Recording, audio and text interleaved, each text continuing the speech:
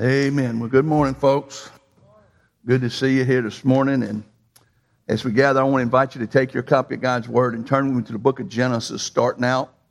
We're going to read from Genesis 6 and look at something, but we're going to primarily preach out of Romans chapter 7, looking at the testimony of Paul at a conclusion he had.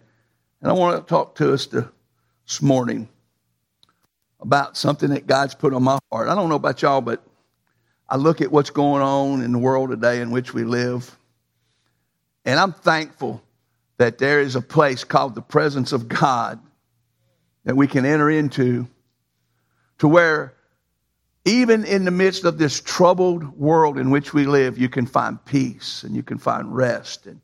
And under the shadow of His wings, there's this sweet place where you can find sanctuary. And if you ever get there, you got to have been there to know what I'm talking about. I'm not talking about church or a good service. I'm talking about God's presence over and in your life, overshadowing your circumstances. Greater than the consequences that you find yourself in, His presence, the reality that God is alive and He lives in your heart. And He's able to bring you peace beyond understanding. That when you come to Jesus, He does give rest. That presence of God. But what I want to look at this morning is what happens when you remove God. What's the result of removing God? I believe with all my heart. I'm going to show you scripturally, and I'm going to show you in actual experience that what you get is unrestrained depravity. Most of us are unfamiliar with that word depravity. That's a theological word. It's what sin has done to humankind. We are hopelessly filled with an inherited corruption from sin that gives us a tendency to choose evil instead of good. Some of us may not believe that, but I want you to look at a biblical example, a reality of what happens to a civilization, in fact, a world, when God is removed and people are allowed to just let their natural condition rule. It happened in Noah's days. And look at what God said about the earth and the people in it. Look at verse 5 with me this morning. Then the Lord saw that the wickedness of man was great in the earth, and that every intent of the thoughts of his heart was only evil continually. That is probably one of the saddest verses in the whole Bible. God looked at the earth and He said the wickedness of man was great in the earth, and that every intent, meaning every motivation of his thoughts of his heart, was only to do evil continually. And the Lord was sorry that He had made man on the earth, and He was grieved in His heart. You know, I think about what's going on today on the earth. Do you think it makes God happy? If it grieves our heart, can you imagine how it must grieve our Creator's heart? Why would we act this way? Why would humankind treat one another this way?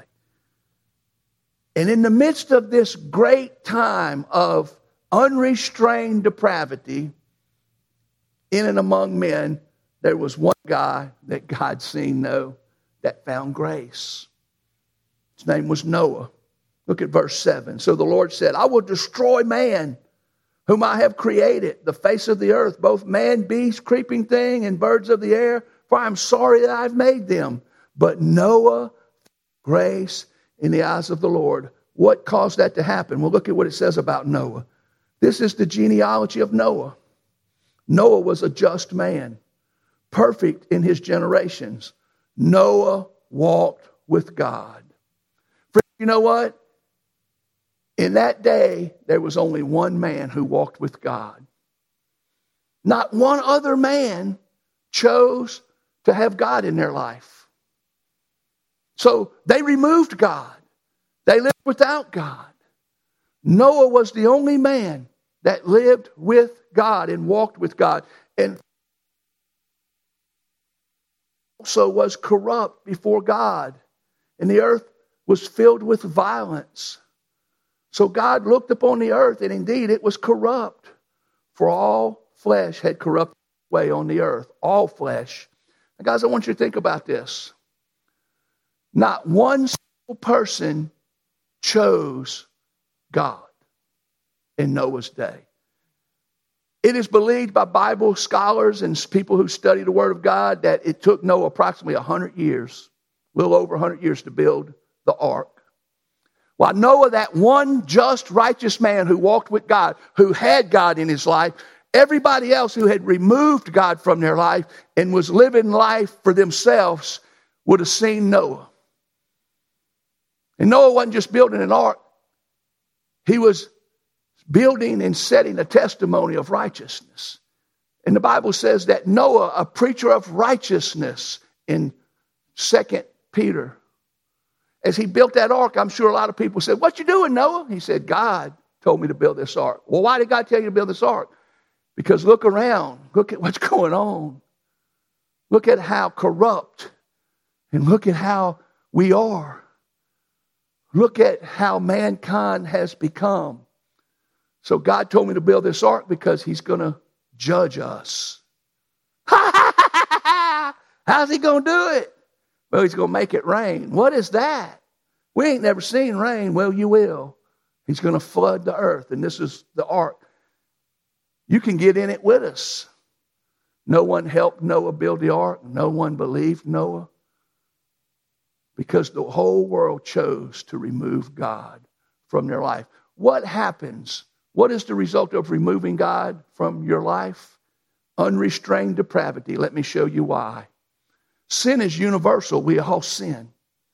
Why do we sin? How many here agrees with me sin is bad?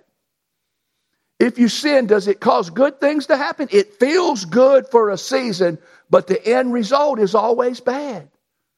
So I ask myself, then why do we do it? If we know sin never brings goodness and never brings what it promises into our life, it never fulfills, it never satisfies, and it always brings circumstances and consequences that you regret, but yet we continue to do it. There's nobody in here that doesn't sin. And so, guys, I want to show you why. Because we're all born with an indwelling sinful nature. You don't have a choice. You can't help but to sin. You see, we're not sinners because we sin. We sin because we're sinners. We all naturally commit sin. You can't help it. I want you to see this. Sin's inherited corruption. You know where the Bible says it come from? We don't know the origin of sin because sin existed before the garden, because the angels had already followed the rebellion of Satan and been cast from heaven. So sin was there, but we know how sin came into mankind. Sin entered mankind through the fall of Adam and Eve in the garden. You say, "Well, I don't believe that."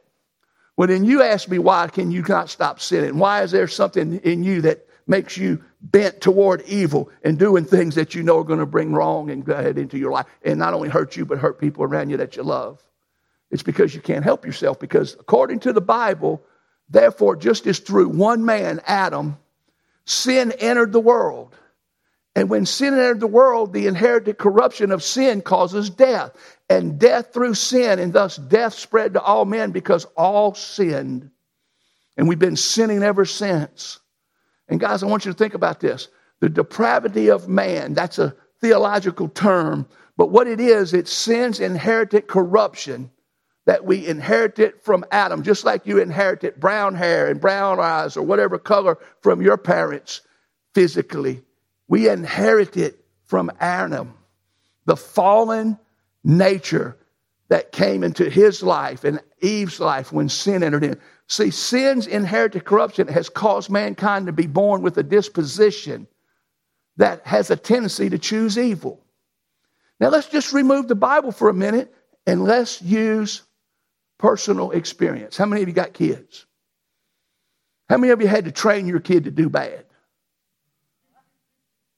I'm so proud of little Johnny. I never got him to be selfish. But he's so selfish and self-centered now. Praise God. He understands that everything's about Johnny. That it's me first. You don't have to teach nobody that. It's born in you. I want you to look at this. Think about it. No parent ever had to teach a child to misbehave. You got to teach them how to behave. You don't have to teach somebody how to be bad. Just leave them alone. They'll have no problem with being bad. You see, you got to intervene. You got to influence for good, or good will never happen in our life. That's what God's presence is. He's the restraint from the inherited corruption of sin in our life, leading us into a life of depravity. And if you remove God, every one of us has much more potential for evil. I'm not saying you can't do good, but even your good won't be what it can be because of the corruption, the inherited corruption that leads us to depravity. Listen, doing the wrong thing comes naturally to all of us. We're born that way. You push the right button on the most godly man you know, and he will lean towards sin. And I want you to think about this with me before. David's conclusion. If you want to turn with me right quick, you can. We're working our way back to Romans.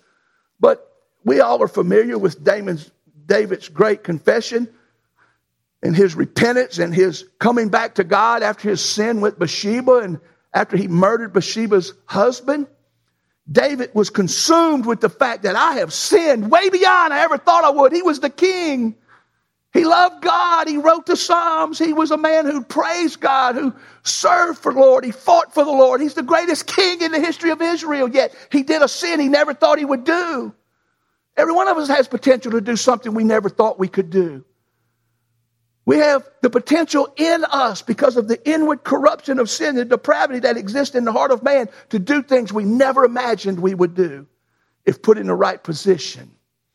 And so that happened to David, and he's searching his heart. And listen to what he says in Psalm 51, verse 1. He says, "Have mercy upon me, O God, according to your loving kindness, according to the multitude of your tender mercies. Blot out my transgressions." He said, blot them out, Lord. I want them gone. Wash me thoroughly from my iniquity. Cleanse me from my sin. He's so consumed with the fact that there's sin in him. He wants it gone. And he realizes the only one who can remove it is God. And the only reason he could ever see that God might remove it is because of God's mercy. Not because he deserves it to be removed. Because he admits he caused it. Listen to what he says. "For I acknowledge my transgressions, and my sin is always before me. And against you and you only have I sinned, God, and done this evil in your sight." And listen to what he says. He says that you may be found just when you speak and blameless when you judge me. And then listen to what he says about himself. It's in the verse. The King James is where I just read for. The King James is the top one. "Behold, I was brought forth in iniquity, and in sin my mother conceived me." What is he saying there? I was brought forth. You got to kind of really think about it to catch what he's saying. But what he's saying is, surely I was sinful at birth. When I was brought forth into this world, when I was born, I was sinful already. In fact, he said, I was sinful from the time my mother conceived me. I like what the New Living Translation says. That's the Marvin Redneck version. He said, I was born a sinner. Yes, from the moment my mother conceived me, from the moment I drew breath on earth, I had been given potential within me to do evil. Where did it come from? He inherited it from Adam. The Bible tells us. I want you to think about this. David was so overwhelmed with the consciousness of his own sin that he begins to look back on his life and he realizes he has been sinful from the very beginning. And if you get serious about your sin and you get serious about looking at your life the way God sees it and the way Scripture decides it, you will come to the same conclusion. I have been sinful from the beginning. As far back as he could remember his life, David realized he had been indwelled with a nature to sin. He said, I was born that way, conceived in my mother's womb on the day I was born. You know, when you look at the Bible, great men of God over and over and over see themselves with a heart that's not what we like to admit. Jeremiah's conclusion was this: the heart is deceitful above all things and desperately wicked. Who can know it? Man, I hear people say all the time, I know my heart. Do you? My heart is deceived me and surprised me many times. Because I have learned the hard way. Our heart is deceitful. It's desperately wicked. And you can't truly know your heart apart from God's help. And listen, I want you to understand. We all have a heart prone to wander from God and commit sin. Willingly knowing God says, don't do this, don't say this, don't act like this, don't go there. With God tugging on the strings of our heart, we'll even still, if we're not careful, go against that restraint and wander. If we do it with God, what chance do you have to not do it without God? Remove God, zero chance. Unrestrained depravity is the result of humanity. Just think what the world would be like after the rapture when the church is gone and the presence of the Holy Spirit is gone and there's no light and salt to proclaim the truth of the gospel and everyone's left unrestrained. That's what's going to make tribulation such a terrible thing. No more grace. Friends, listen. Isaiah's conclusion was this. Isaiah was a godly man. He was a priest. He was a prophet. He went into the temple seeking God. He had served for numerous times for different kings.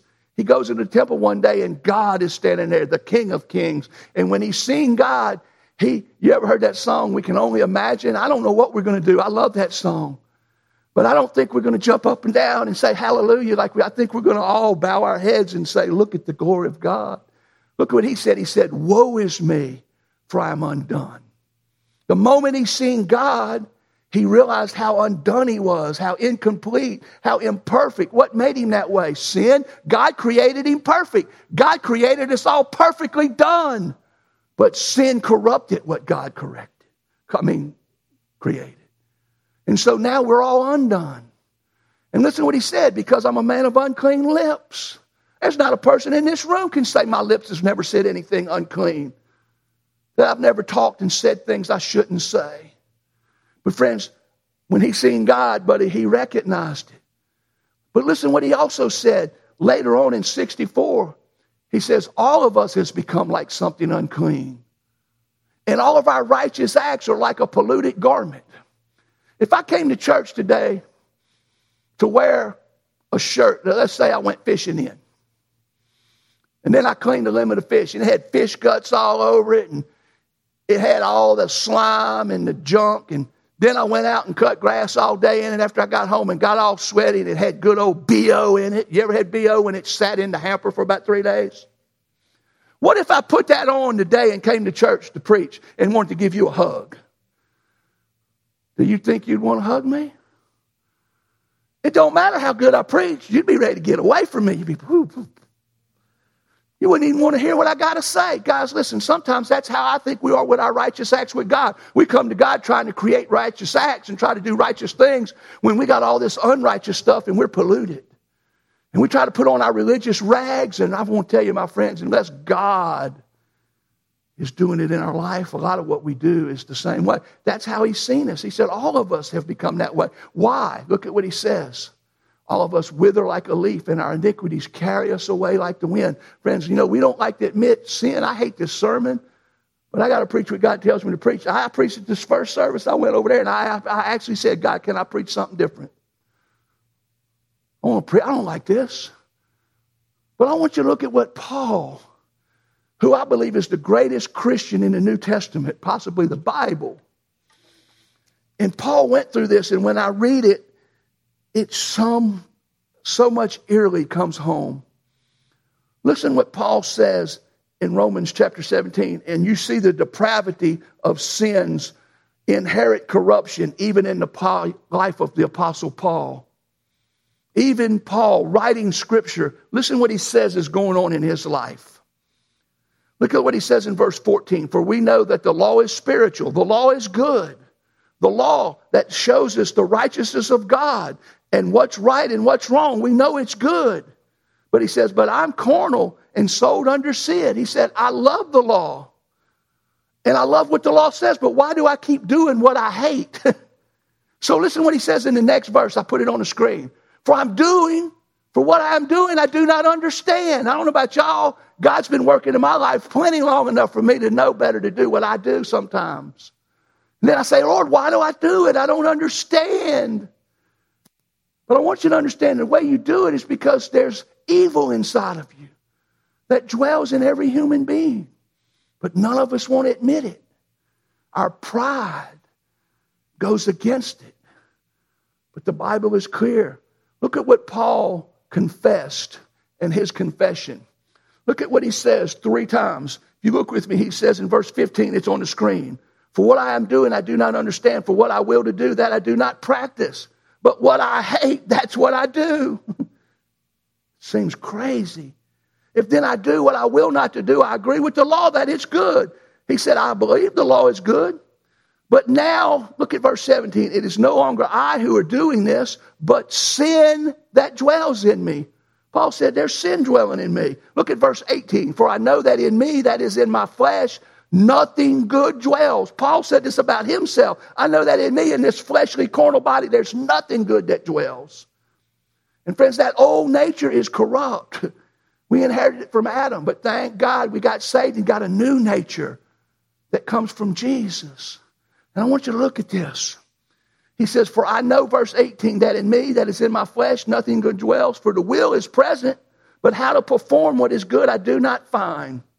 And I don't know about you, but anybody who's seriously tried to walk with Jesus and walk away from sin and turn from the world and turn to Calvary and turn to Jesus and have made that decision, I have decided to follow Jesus, has struggled with what Paul's struggling with, if you're honest. If you've never struggled with it, you ain't even trying to follow Jesus. So quit kidding yourself. It's the man who wants to follow God, who believes the law is good, who wants to live by the law, who realizes how impossible it is for us to do it. And friends, I don't know about you, until you've realized how bad you want to quit sin, you don't know how bad and how powerful sin is. And so listen what Paul says, his confession. Paul goes on and says, got to find my place. Verse 19, for the good that I will to do, I do not do, but the evil I will not to do, that I practice.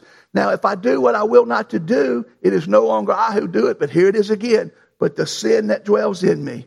Look at verse 21. I find then a law that evil is present within me, the one who wills to do God. For I delight in the law of God according to my inward man. That's his saved man. But I see another law in my members. He's talking about in his body. Warring against the law of my mind and bringing me into captivity to the law of sin, which is my members. And then look at what he calls himself. This is Paul's conclusion. Oh, wretched man that I am. Now, guys, if Paul seen himself as a wretched man, what do you think people out there who have nothing to do with God, who have removed God their whole life, and nothing has ever influenced them, what drives them, the motivation, intent of their heart, is all the depravity of their fallen, sinful nature that's within them. And there's no restraint. There's no God. If you remove God, there's nothing left for a human to do but to be controlled by his inherited corruptedness from sin and to see depravity rule his life. Now, every man doesn't react completely as much as others, but every man has the potential and does, if he removes God, allow depravity. What happens when you take God out of a situation? Let me explain that to you. Because what we did years back is America began the process of removing God. We've removed God from the marriage, and we've redefined it. And marriage now is no longer just between a man and a woman. It's any way you want to make it.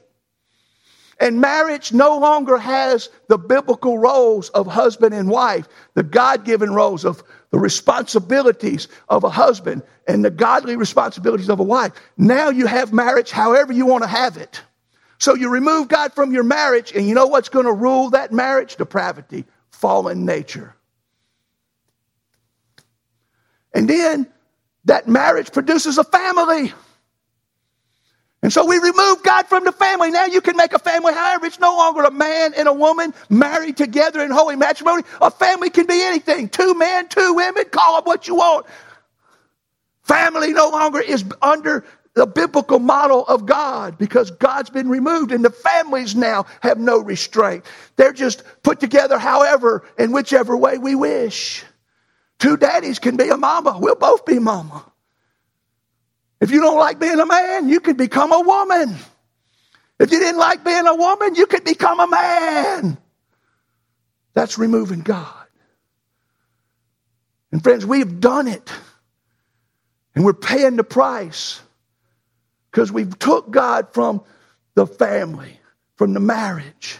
And then what happens is that family grows up without the restraint, without the help of God, without the influence of God in His ways. You see, God gave us a Bible. God gave us a law. God gave us the Holy Spirit.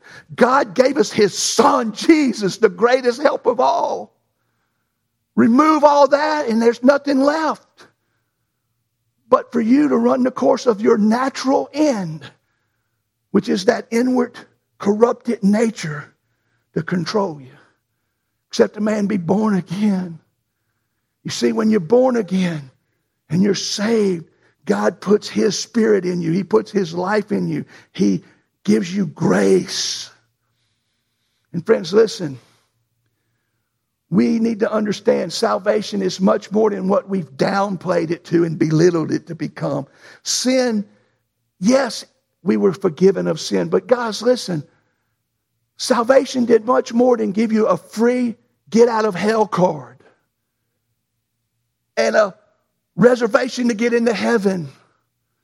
Salvation gave you a relationship with God.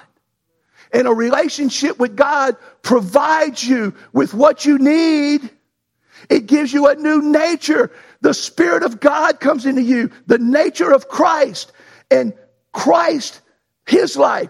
You have the old nature that you inherited from Adam. Now, when you get born again and you truly mean it in your heart that I don't want to have sin. I don't want to live under the control. I want God in my life. You get born again and now you have the new nature, the nature of Jesus. That's what Paul's battling with. The new nature's telling him what to do. The old nature, and guess what? Even with all of that help, it's hard. So what chance does the world have who has removed God? 0. It breaks my heart as I look at this. But here's Paul's conclusion. Oh, wretched man that I am. He asked the obvious question. Who's going to deliver me from this body of death? And then he says, I thank God. You see, there's thankfulness in this sermon. What do we thank God for? Jesus, our Lord. Because Paul said, so then with my mind, I myself now serve the law of God. I've got a new mind, a new mind. My mind's been renewed so that I can do the will of God. But I still have the old flesh, the old man that's under the law of sin. But he said, God, thanks be to God, who Jesus Christ, who gives us the victory. Friends, I want you to think about this. It's so hard to believe, but most people find it hard to believe that we are as bad as the Bible says we are. In fact, I believe very few people in the church believe we're as bad as the Bible says we are without God. I find this very ironic considering that the 20th century, our century, has been the most wicked and bloodiest century in the history of the world. Think about what's happened in our lifetime. It should be getting better if we have it in ourselves to do good. If we have it in ourselves to overcome evil by doing good, and we are able to do good, we ought to be getting better. But how many of you would be willing to take the truth and admit it's getting worse? Let me tell you some things that happened in our lifetime. There was a Holocaust where 6 million innocent Jews were slaughtered by Nazi Germany. You say, well, Hitler done that. Hitler couldn't do that without a nation behind him. Fanatics who believed him, who was so corrupt in their hearts that they thought they were the super race. Germany, everybody else. And friends, that's what sin does. Guys, it didn't just happen in Nazism. We tend to forget these, especially this younger generation. But don't ever forget, my friend, that there were millions more killed by Stalin across the Soviet Union in the name of communism. Have you ever read about communism? You ever read about Stalin? The atrocities that man committed against man? All for the sake of communism, a godless religion? But it didn't just happen in Russia. It happened in China, this same generation. There was a Mao regime in China where millions more were killed, all for the godless rule of communism. You know what? Communism and every other form of government that is socialistic and wants to control you, wants to remove God, because if God's in control of you, they can't control you. And friends, I want you to think about this. There was 800,000 Tutsi slaughtered in Rwanda not very long ago. It is estimated that perhaps 20% of the population of Cambodia was wiped out under Pol Pot's regime. And of course, you can't forget good old United States of America, who has killed over 40 million unborn babies since 1973. And the majority of that is under the cause of convenience. I understand there can be a medical reason, but I want to tell you something. No matter what you want to call it, that was a life till you stopped it. And then we don't want to think it's evil. We don't want to admit there was World War I, World War II, and countless other smaller wars where we killed one another. And still there are people who say that human beings are basically good and have it in themselves to rule themselves and overcome sin. Why aren't we doing it? It's getting worse by the day. It's not getting better. Some believe that through modern technology and heightened intelligence, we have it in ourselves to build a world absent of the results of our sinfulness with no depravity. I don't know about y'all, but I look around. We have more assets. We have more that should make the world better. But the world I see around me is worse than ever. So I'm going to tell you, in my humble opinion, that no amount of human education will ever free us from the depravity of our fallen, sinful nature. You can't educate yourself out of your sinfulness. It's been my experience when I look at history that the uneducated does not rule and own depravity. Sometimes it's the most educated that seem the most depraved. Hitler wasn't stupid. Stalin wasn't stupid. They were all brilliant. They were all leaders. But they led for evil when they could have led for good. Do you see the potential America has to go? That what can happen if God doesn't intervene and begin to restrain the depravity that seems to be ruling the day in our society? Guys, it's much more important than getting people to go to heaven and not go in hell, as important as that is. But it seems to me it's already becoming hell on earth because we've removed God. And friends, this is my conclusion. For what it's worth to you, the preacher's conclusion is this. Without God, without His grace, and you know what God's grace is, giving to us what we don't deserve. I got to find my note here. I got 4 pages of notes this morning. Without God's grace, it is impossible for any man to live a life that overcomes the depravity of his fallen, sinful nature. Some are worse than others. But guys, listen. Not only for us to be saved and forgiven and go to heaven, but for us to rule and be able to overcome our old nature. I don't care how good a man looks. You push the right button, he can get sinful. You put him in the right position, his depravity will show up. Because it's naturally in us, especially when we remove God and His restraints. So I want you to look at this. Removing God always results in unrestrained depravity. Every time. Take God out, unrestrained depravity is what you're going to get. Look around today. What do you see? Tell you what, I see a universal lack in common decency. Everywhere we look. An epidemic rise in violent crimes. uncontrollable murder rates, no respect for life whatsoever. I've almost quit watching the news, but my mama won't let me. She keeps calling me, telling me what's on there. And we need to keep up with it. But I got news for you. This world ain't going to get better. The only one that's going to make it better is God, not us. People are worse than ever. They're rude, they're dishonest, they're lazy, they don't want to work, they want everything for free, and if they don't get what they want, they're filled with anger because they're selfish. And when they don't get their selfish way, they're hateful and they're unloving.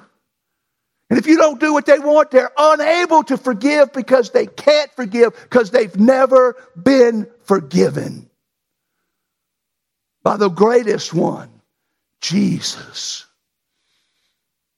Friends, I don't know about y'all. I got forgiven one day because I was the result of unrestrained depravity. Way worse than most, thank God. But if God was able to fix my mess, He can fix yours. And I'm here to tell you, God can fix America. He can fix your family. He can fix any church. But we got to put Him back where He belongs. He has to be first. And He has to be in the place of our heart. You got to be saved. And even when you're saved, it's hard. Would you agree with me? But it's possible. Because of grace. Grace makes a difference.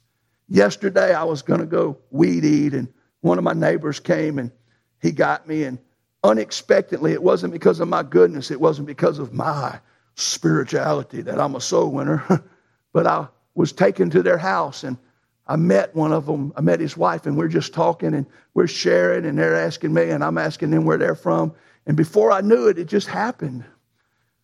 They wanted to know about, oh, you're a preacher. How did that happen? And I began to share my testimony. And as I began to share my testimony, I began to tell them how I used to be. And God reminded me how unrestrained you used to be. And in the midst of that 30 minutes of sharing about Jesus, that wife was like, that husband was like, but God, when I left, I was filled with joy. I said, Lord, I was in the masses of depravity. But by your grace one day, you saved us. And you took the worst thing that ever happened to me. The woman I loved more than anything else on earth, my wife, I lost her. We were getting divorced. I was broken. I was hurt, the worst hurt of my life. And I thought it was over, and you saved her. And you changed her, and then she came, and you used her to save me. And not just she saved me, but she impacted me. And you took me to a church, and I heard the gospel, and Jesus, you saved us. And you know what He did? He repaired us. He restored our marriage.